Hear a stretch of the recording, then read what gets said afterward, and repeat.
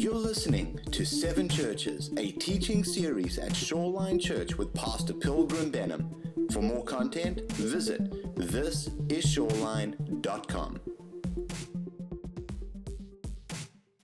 Revelation 2, verses 8 through 11 is only 3 verses, perhaps the shortest letter that Jesus shares with any of the 7 churches, but perhaps the most profound. And we're going to talk about the amazing, the glorious, the difficult, and the necessary reality that is suffering.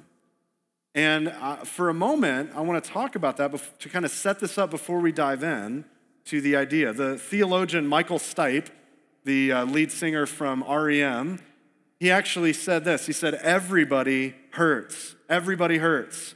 I don't know if you remember singing that when you had that breakup, after she left you and you had that song cranked up in the car as you pulled up to the stoplight, and the guy sitting next to you in the stoplight looked over as you were holding the wheel and kind of grasping the air and just singing it out, and then you looked over and realized that guy was watching you. Did that happen to you? It happened to me. Everybody hurts. It's true. Life is full of heartache. In my short life, just 25 years of my life. Why is that always funny? I've seen a lot of heartache. In just my family alone, in my personal family, our not extended family necessarily, but in our family, and in my home growing up, my mother was actually sexually and physically and emotionally abused as a child, as a teen. My little sister was born deformed. She had a cleft palate in her lip. She was blind and deaf. Her heart was on the wrong side. She had extra fingers and toes. They didn't give her a day to live, and she lived for 6 months, and her name was Grace. In my own family, my younger sister had a full scholarship to Ringling, and because of some weird kind of hiccup in the paperwork, a signature was missing, and she lost her entire scholarship and had to go back to waiting tables and bartending. My wife, Jen, had struggles with her dad, who left her essentially at 3 years old. My son, Aiden, our son was born premature 3 weeks early from a placental abruption. And Jen was only seconds from hemorrhaging to death. Even my mother-in-law, Penny, has a dear friend that just went into glory and passed from this life to the next. Just in the last 5 years, we had a hit and run. So someone hit Jen in our car and then took off and ran. We were driving one night home from Disney, and we hit basically a patch of water, and we spun out on Ellington Bridge on the interstate, crashed our car into the side, and almost totaled the car. Just recently, in the last 3-4 months, we got hit as a family with unbelievable financial surprises and setbacks that have caused us to kind of have to pray and say, Lord, what are you going to do financially to pay these bills? And so just in our own life, tragedy and problems and issues. Think of your own life. Think of the tragedy as we come this morning to sit and listen to the word of God. Think of the tragedy in your own life, people that have let you down, situations that turned out not for good, but it seemed like for the worst. Friends who you thought were friends, they mistreated you, stabbed you in the back. The promotion you thought you were going to get, it was passed by you and given to someone else. And maybe your car that you thought, this is going to be a great car, and it's a lemon. And you realize, oh man, I'm on the freeway stranded. What a piece of junk. Your bank account maybe is down to a few dollars, and you literally don't know what I'm going to eat next. Or maybe your loved one that you're suffering is true, and you thought, that's before their time, Lord, what's going on?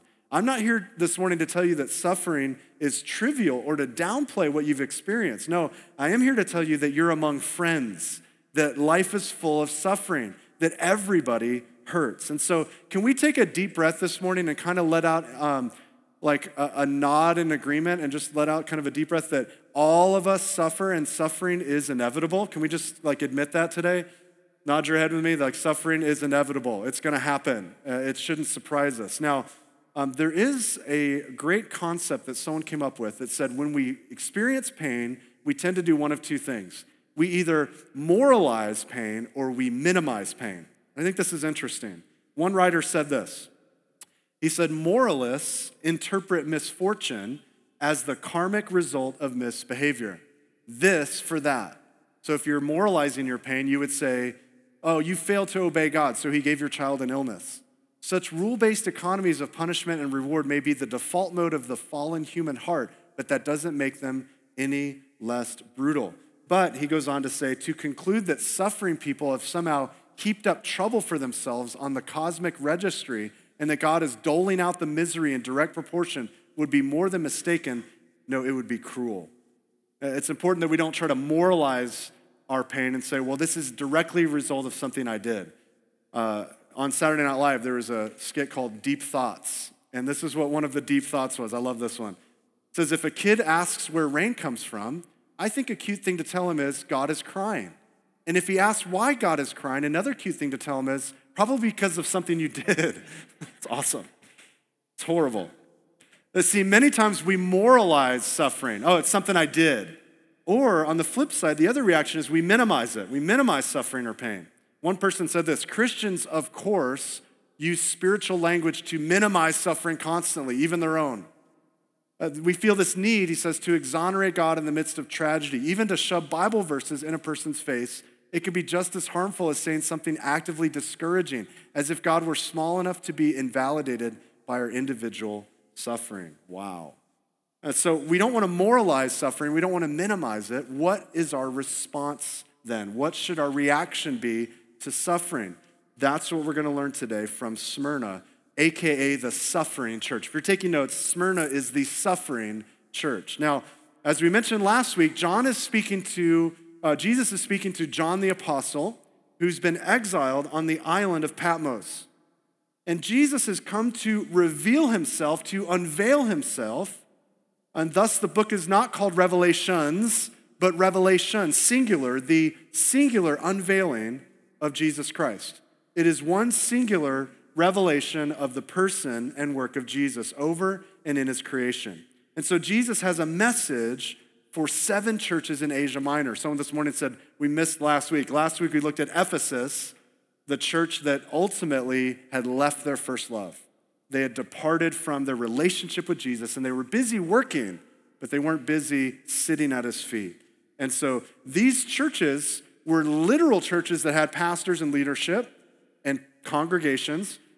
They also are written to all churches so that we can apply this to all churches, but they're also for us today. We can apply this for Shoreline Church, for you and for me. And so if you're taking note this morning, we're following this helpful outline for each church. Every church Jesus addresses, we're going to see these things. We're going to see a literal city that he's writing to.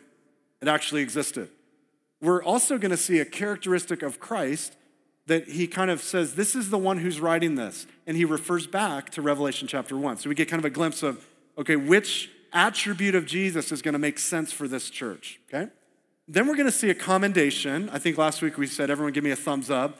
Okay, so we give a commendation. You don't have to do it today, but there's a thumbs up. Then there's also a criticism, which is a thumbs down. We're going to see today that there is no criticism for the church of Smyrna, which is very insightful. Then he's going to correct them, not just give them a thumbs down, but correct them. This is what to do to fix this. And if you do this, if you overcome, then you can receive the crown. All right, so let's take a minute and look at verse 8. He says, to the angel of the church in Smyrna. Please circle the word Smyrna. This is the city of Smyrna, located about 35 miles north of Ephesus and established by Alexander the Great. Now, of the 7 churches we're studying, Smyrna was by far the most beautiful. It was a gorgeous city. I think we have a picture of it. Now, that's a modern day picture. That tower was not there in the ancient city. Let's put that back up for a minute. That is actually the modern city of Izmir, Turkey. So Izmir was built over Smyrna. As you can see, very beautiful. There's actually a temple, we'll go to the next one, a temple built there to Homer, not Simpson, but Homer.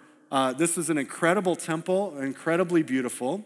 And if you look at this next picture, you can see some of the architecture that still remains today. Beautiful architecture, beautiful city. What's strange, though, is that the word Smyrna is the Greek word for myrrh, and it means bitter. It means bitter. Myrrh is a small fruit, a little bit larger than a pea, and it's known for a fragrance that it gives off when it's crushed. Remember when we studied the incarnation just at Christmas Eve, just recently, one of the 3 gifts that the multiple magi brought, right, was the gift of myrrh. Gold and frankincense. Did anybody have a hard time looking at nativities after Christmas Eve this year. Sorry for doing that. If you don't know what I'm talking about, go back and listen to the podcast from Christmas Eve and the Magi, #Wisemen. You'll understand what we're talking about. So myrrh is a strange random gift for a child. Gold makes sense for a king. Frankincense makes sense in the idea of the priesthood, but myrrh is very strange. It's what you would use in anointing or embalming a dead body. This is a strange gift, but a very appropriate gift for the suffering servant who would die as a sacrifice for our sins. And so I think it's interesting and significant that Smyrna was where these believers were feeling the pressure, and they were feeling that they were going to be crushed. And yet in the midst of their crushing, their persecution, their suffering, they were giving off an aroma that was very pleasing and a fragrant offering to him. So the city of Smyrna. Now, let's look at the characteristic of Christ. Look at verse 8. It says, this is Jesus. These things says the first and the last, who was dead and came to life. Okay? Note with me that Jesus chooses to describe himself as the first and the last. It's a reference to chapter 1 where he called himself the Alpha and the Omega. The Alpha is the first letter in the Greek alphabet, and Omega is the last letter. You could, maybe in English here in the US, you could hear Jesus saying, I am the A and I am the Z. I'm the beginning and I'm the end. Here he says, I'm the first and I'm the last. Now, a few years ago, some people came to me and they said, hey, we see that you like donuts, and so we're going to help you get in shape. And I said, round is a shape. And they said, no, we want to help you get into some better shape. And so they actually invited me. They gave me a bike. They gifted me a bike, like a road bike with road tires. You can't off-road it. I tried, it fell. And it's a road bike, very thin tires, and they give you this helmet and these like arm pads, and you take all the stuff off the bike, so it's weighed down, very light. And then they gave me an outfit, okay? And I don't want to give you a mental picture, but they gave me basically this little skinny outfit, and you have to wear these shorts that are shorter than what we wore in the 80s, okay? It was very awkward. And so cycling was a kind of a little hobby that I had for about 5 or 6 days, and didn't last too long. But I do cycle here at the gym, which is much easier. And so one of the things that we did when we went out with this Peloton group, this big group of riders, is you would have a strong front rider, and the front rider would be out in front bearing all of the wind. And so as he's out front, you can only do that for a certain amount of time. You're bearing all of the wind resistance for this whole group. And so then you would kind of trail back to the back, and the next guy would take the lead. But the guy in front, he's taking the brunt of the pressure and the wind, and he's kind of saying, oh, road hazard, watch out for that nail. And he's yelling back, kind of pointing. He's taking the brunt.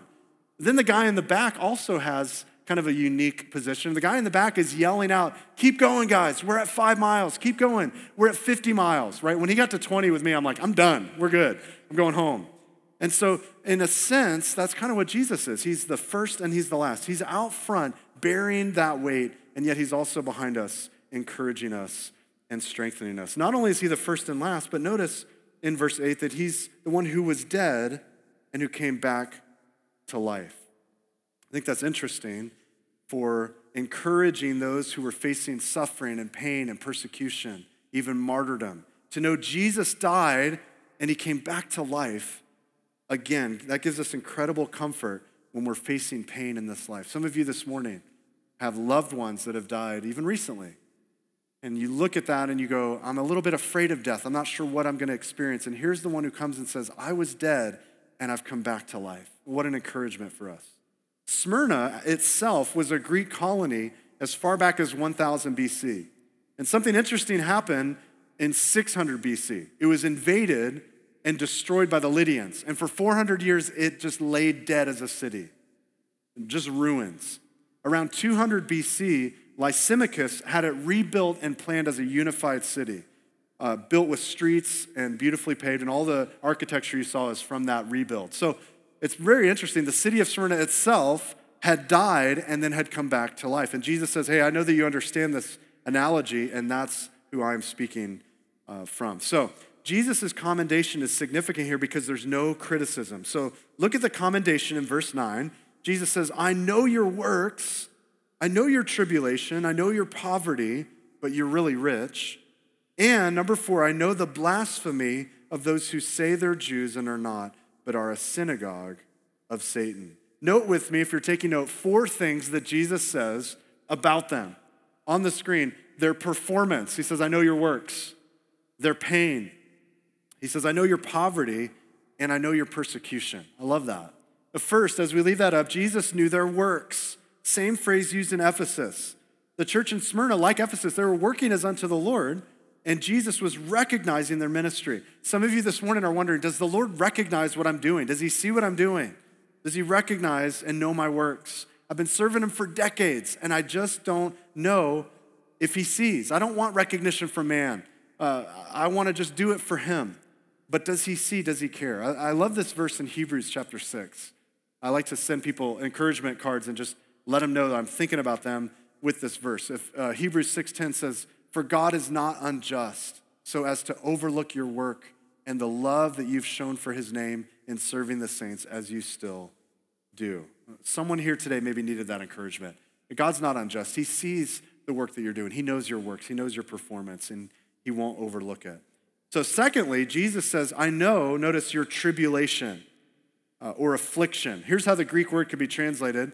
It can be translated, obviously, tribulation or affliction or trouble or anguish or persecution or burdens. You could also add the word pain. I know the pain that you're experiencing. And Jesus says, I know you look afflicted and poor, but I consider you rich. A lot of paradoxes in the Christian life, things that seem to be backwards. Things like, if you want to save your life, well, you'll lose it. But if you lose your life for my sake, well, then you'll find it. It's just interesting that Jesus says, I know your tribulation. I wonder sometimes, why does it take suffering to remind me that God is sovereign and will work out everything for good? Why does it take suffering? There's a business leader named Alan Embry, and he talks about accompanying his friend and mentor to visit a hospitalized employee. And I think this is a powerful story. The patient was laying there after anguish. There was an operation that took 8 hours, and he was just in anguish. And he's waiting there knowing his recovery is going to be long and uncertain. And so Alex said, hey, I know you've got a number of serious operations. And I know the pain of trying to talk right now. And I know that you have questions you're asking. And so he said to him, hey, Alex, there's 2 verses that I want to share with you today. And we have the option of having one of these 2 attitudes. And he said to him, Genesis 42:36 and Romans 8:28. And he says, we need the perspective of the second. And so here's what David Jeremiah says, who told this story. He says, the choice is this, to be beat up or to be upbeat. Here's the 2 verses. You can either, through your trial, say with Jacob, Genesis 42:36, all these things are against me. Or you can say with Paul in Romans 8:28, all things work together for good to those who love God. And I love what he goes on to say. He says, the perspective that you choose will color your life completely and thoroughly. Will it be gentle tones of grace and providence or harsh slashes of despair and emptiness? Wow. You know, we use a phrase a lot, and I harp on this. We use this phrase, that was a God thing. Have you ever said that? You're like, oh, it's so cool. Everything worked out. It's such a God thing. It's always with things that are positive. But we never say, like, oh, man, my tire blew out on the freeway. I almost died. It was such a God thing. We never say that. Like, how's it going in school? My kid dropped out of school. Like, it's a God thing, right? We don't say that typically. But see, the Lord can work all things together for good. And sometimes we buy into this Hollywood idea that everything gets resolved by the end of the TV show. And you know, it doesn't always work out that way, church. Sometimes the body doesn't heal. And ultimate healing is found in death and in our resurrected body. Sometimes marriages don't get reconciled because someone doesn't really die to self. Sometimes the house, it doesn't get saved from foreclosure. Sometimes the paycheck is not big enough to hold you this month. And sometimes the enemy that you have may not repent, right? So we need to have an honest view of suffering. And Jesus says, I know your pain. I get the tribulation that you're going through. I understand your poverty. He says, note there that you're actually rich. The word for poverty there is abject poverty, meaning you have nothing at all, no money at all. And that's because of what was taken from you, punishing us. In fact, I would say we have 5 worldviews on suffering. If you're taking note, I just want to spend a minute on this because I think it's helpful. I think someone here needs to be encouraged by this if you're going through a time of pain. Here's 5 worldviews on suffering. and pain. Number one, this is one worldview that suffering should be denied. Okay? Suffering should be denied.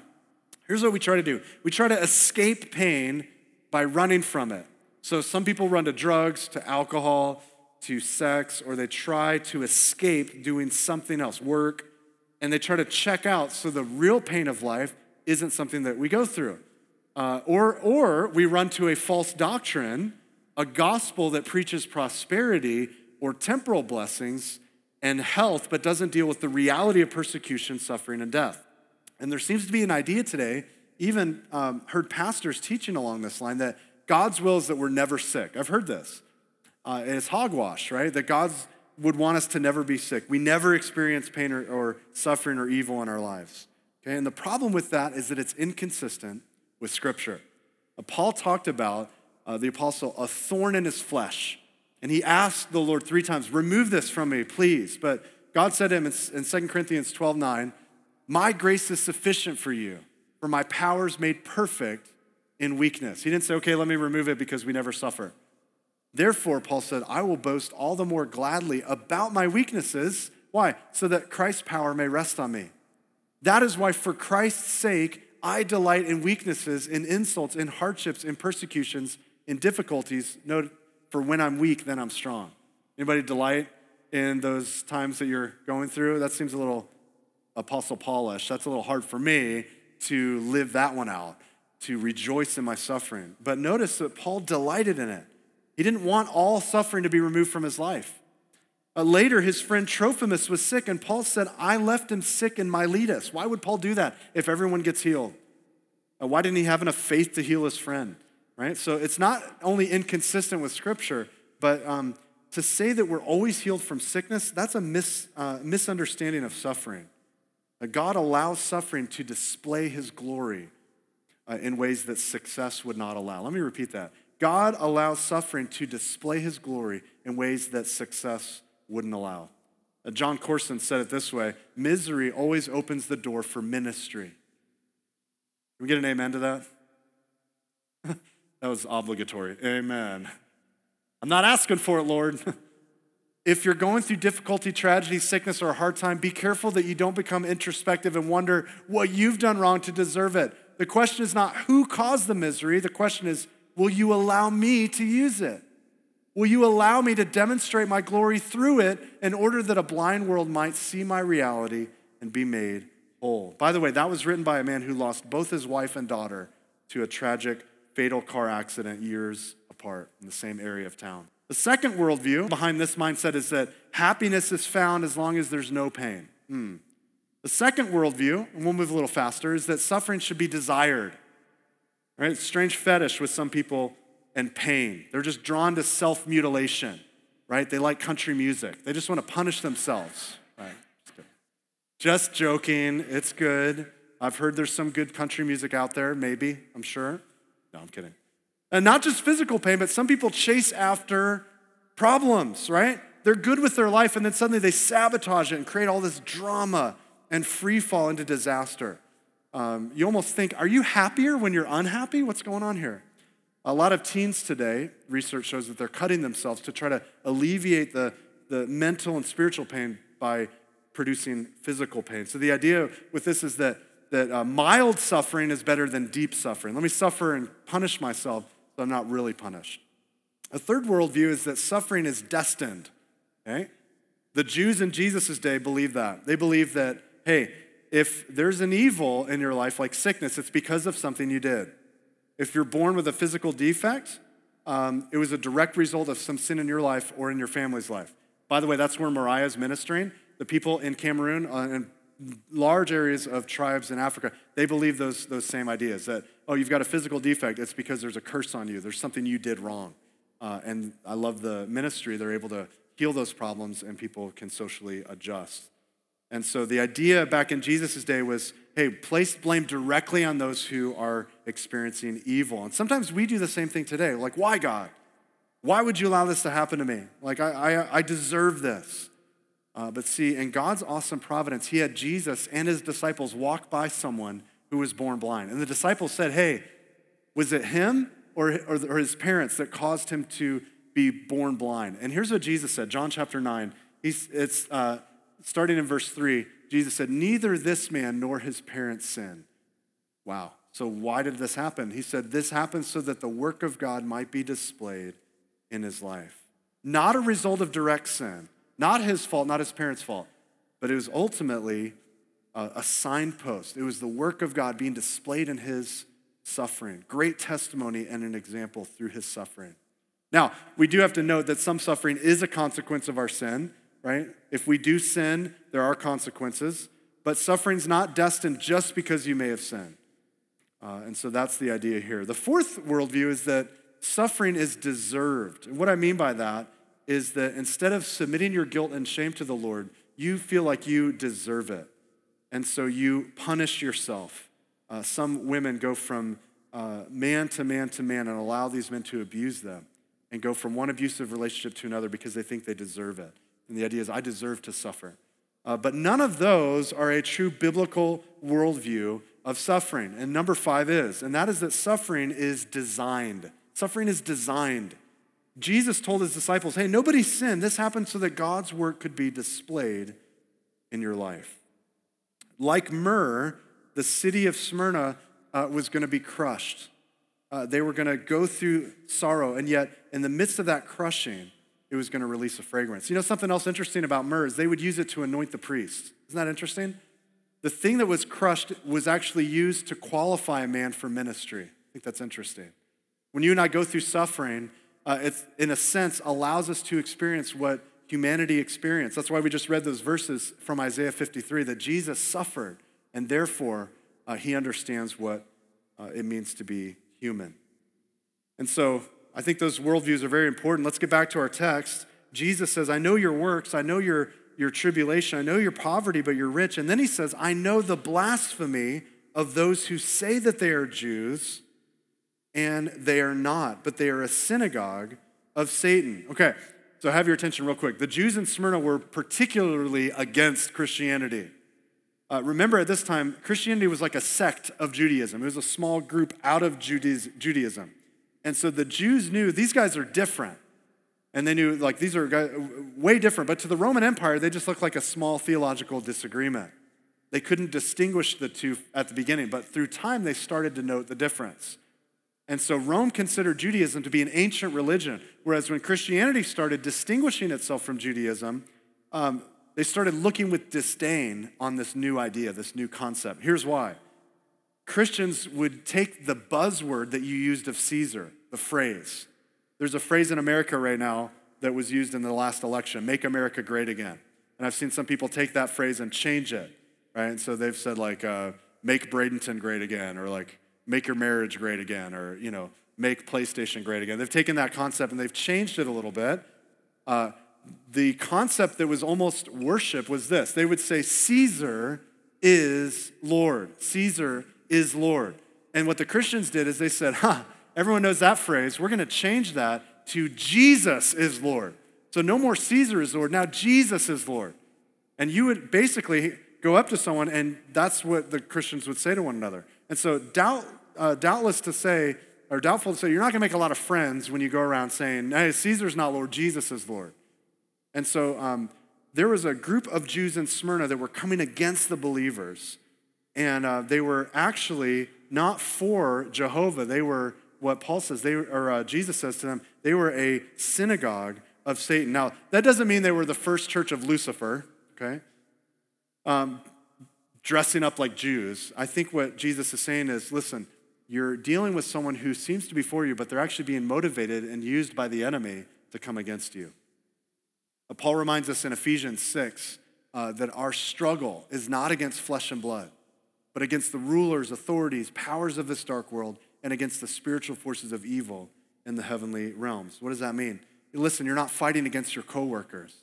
You're not fighting against your professors or your in-laws or your clients or that one antagonistic, obnoxious guy in the office. No, the people slandering you on their blog or that email that guy sent you. That's not what you're really struggling against. No, your struggle's not against flesh and blood. It's against spiritual forces of evil in the heavenly realms. My wife and I, we figured this out early on in our marriage. We get in this fight, and she said, I feel like there's two demons like hiding behind us, and throwing darts, and then they're ducking, and all we see is each other. And I was like, yeah, that's kind of a good analogy. It's like we're fighting this spiritual battle, not with the person in front of us, but whoever's motivating them ultimately. Now, wives, don't go home and call your husband Satan, okay? Please don't do that. Like, you're just demonic. Please don't do that. But Jesus says, listen, I know the slander you've had to endure from these guys that are pretending to be representing the Jews. They're not. They're actually evil. They're the enemy. He says, I know the struggle. Look at verse 10. He says, do not fear any of those things which you're about to suffer. Don't fear. Indeed, the devil is about to throw some of you into prison, that you may be tested, and you will have tribulation for 10 days. So Jesus' correction for them is don't fear. You're going to have 10 days of tribulation, including prison. Now, man, some biblical scholars really love this one. They're like, okay, what are the 10 days? Could the 10 days be literally 10 days? Could they be 10 Caesars that are going to reign? Maybe they were 10 epochs of church history. We don't know for sure, but Jesus said 10 days, so maybe it was 10 days. Who knows? And so the point of this, though, is that it's temporal. He doesn't say you're going to experience hardship for the rest of your life, but for 10 days. Your suffering will have an end in sight. It's not some fairy tale Christian-produced movie with bad acting where everything gets wrapped up at the end and everything's great and I ended up getting a truck out of it. This is awesome. No, that's not the idea. The idea is that it could get worse, even a lot worse. But you know what's encouraging is that it's just for a temporal season. It's going to come to an end when I'm in eternity, and the weight of eternity, the weight of glory is going to outweigh that little temporal suffering. Remember, each letter was written to a different angel, which means messenger. Some people believe that was the bishop or the pastor or the elder who would help oversee the church, or it was an angel. But it could have been the pastor. Now, who is the pastor of Smyrna? There's an amazing man in church history who was the overseer, the spiritual leader over the church of Smyrna, and his name was Polycarp. Just as it sounds, Polycarp. Now, Tertullian notes that John the Apostle was the one who discipled Polycarp directly. Imagine, he's John the Apostle's disciple. He became the pastor of Smyrna and pastored there for 6 decades. But in 155 AD, Rome threw Polycarp into prison for refusing to say Caesar is Lord. Let me read to you the story. This is pretty amazing. They sent men to arrest Polycarp, and he, knowing that they arrived, came down from his bedroom upstairs and willfully opened the door and allowed the soldiers into his home, essentially offering them dinner and refreshments. So he's like, come on in, welcome. They're there to arrest him.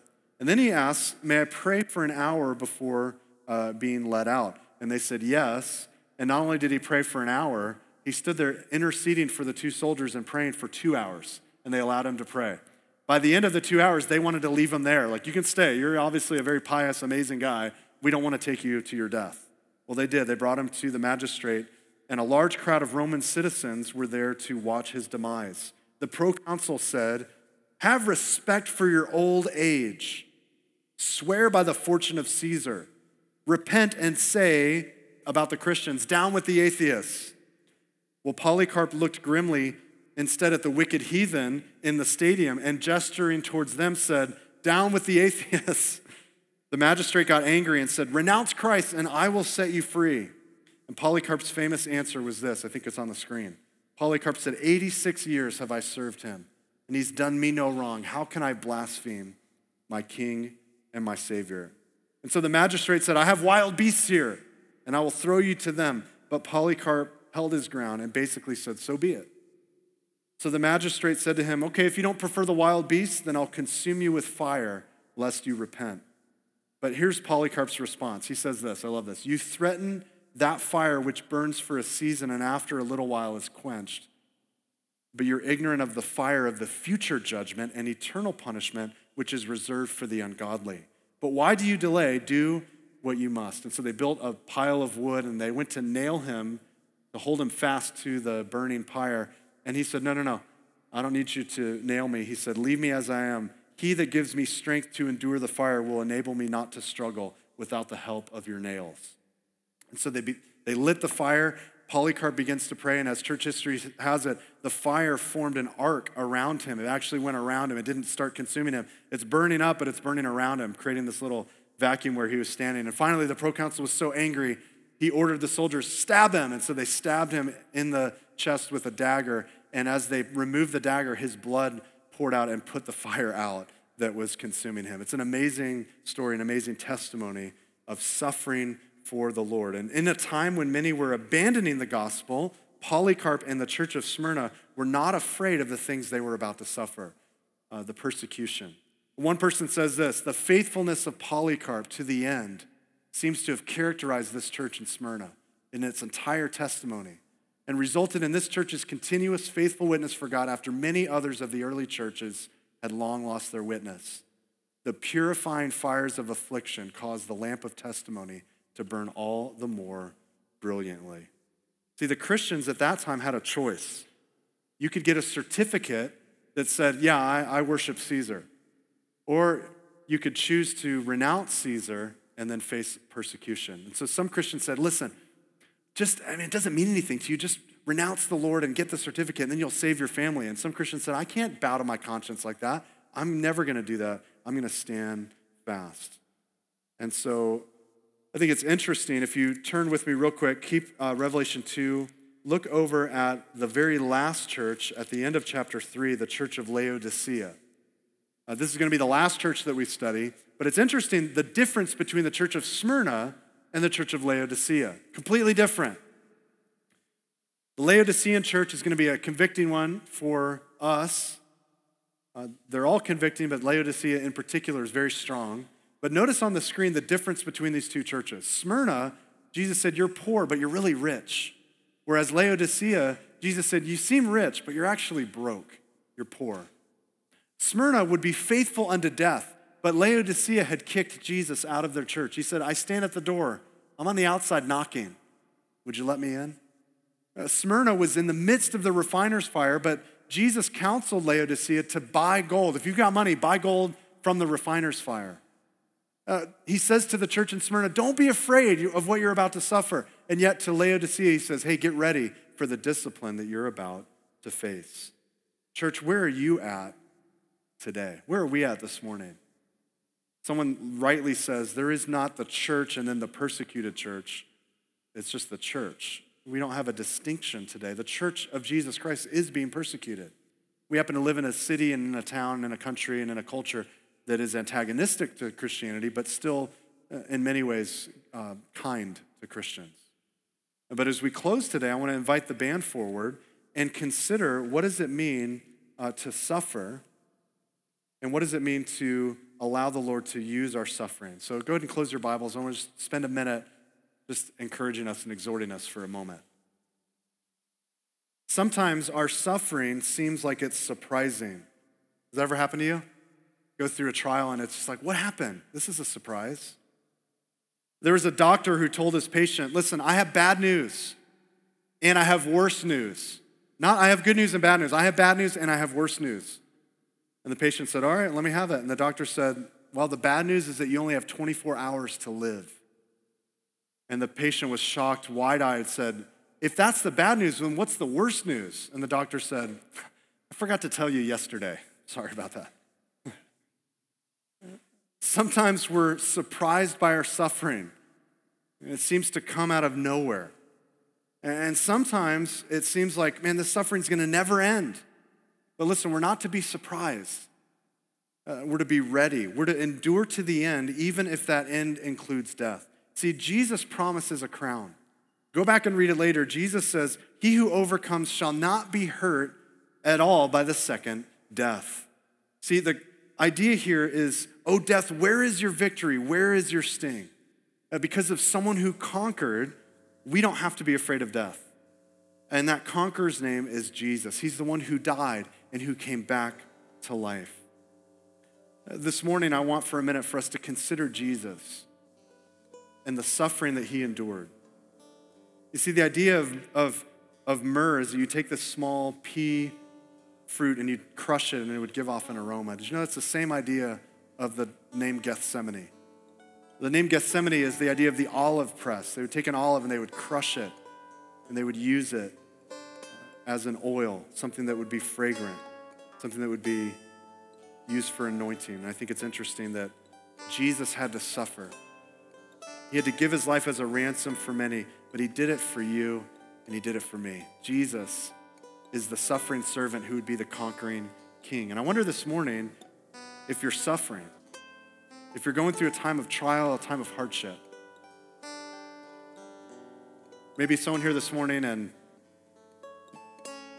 these trials have kind of come out of nowhere and you're not sure what to do this morning. You're not sure how to submit this to the Lord. And you just need a practical, like, what do I do, Lord? How do I submit this? I want us to stand for a minute this morning. And I'd like you to bow your heads with me for a minute. I just have some questions for you. Are you this morning going to let the Lord Jesus work his perfect patience, work his affliction in and through your life? As John Piper says, are you going to allow the suffering to be wasted on you? Don't waste your suffering. Allow it to be used for his glory. I want it to produce fruit in my life. But I wonder this morning, how are you reacting to the struggle you're going through? Are you trying to get a break from it? I just need a break. I need to get out of this.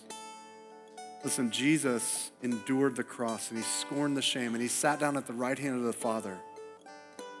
And Jesus in the Garden of Gethsemane was wrestling in his humanity with the reality of what he's going to endure. And Jesus in that moment, he said, Father, if there's any way that this cup could pass from me, then let it happen. But not as I will, but as you would will.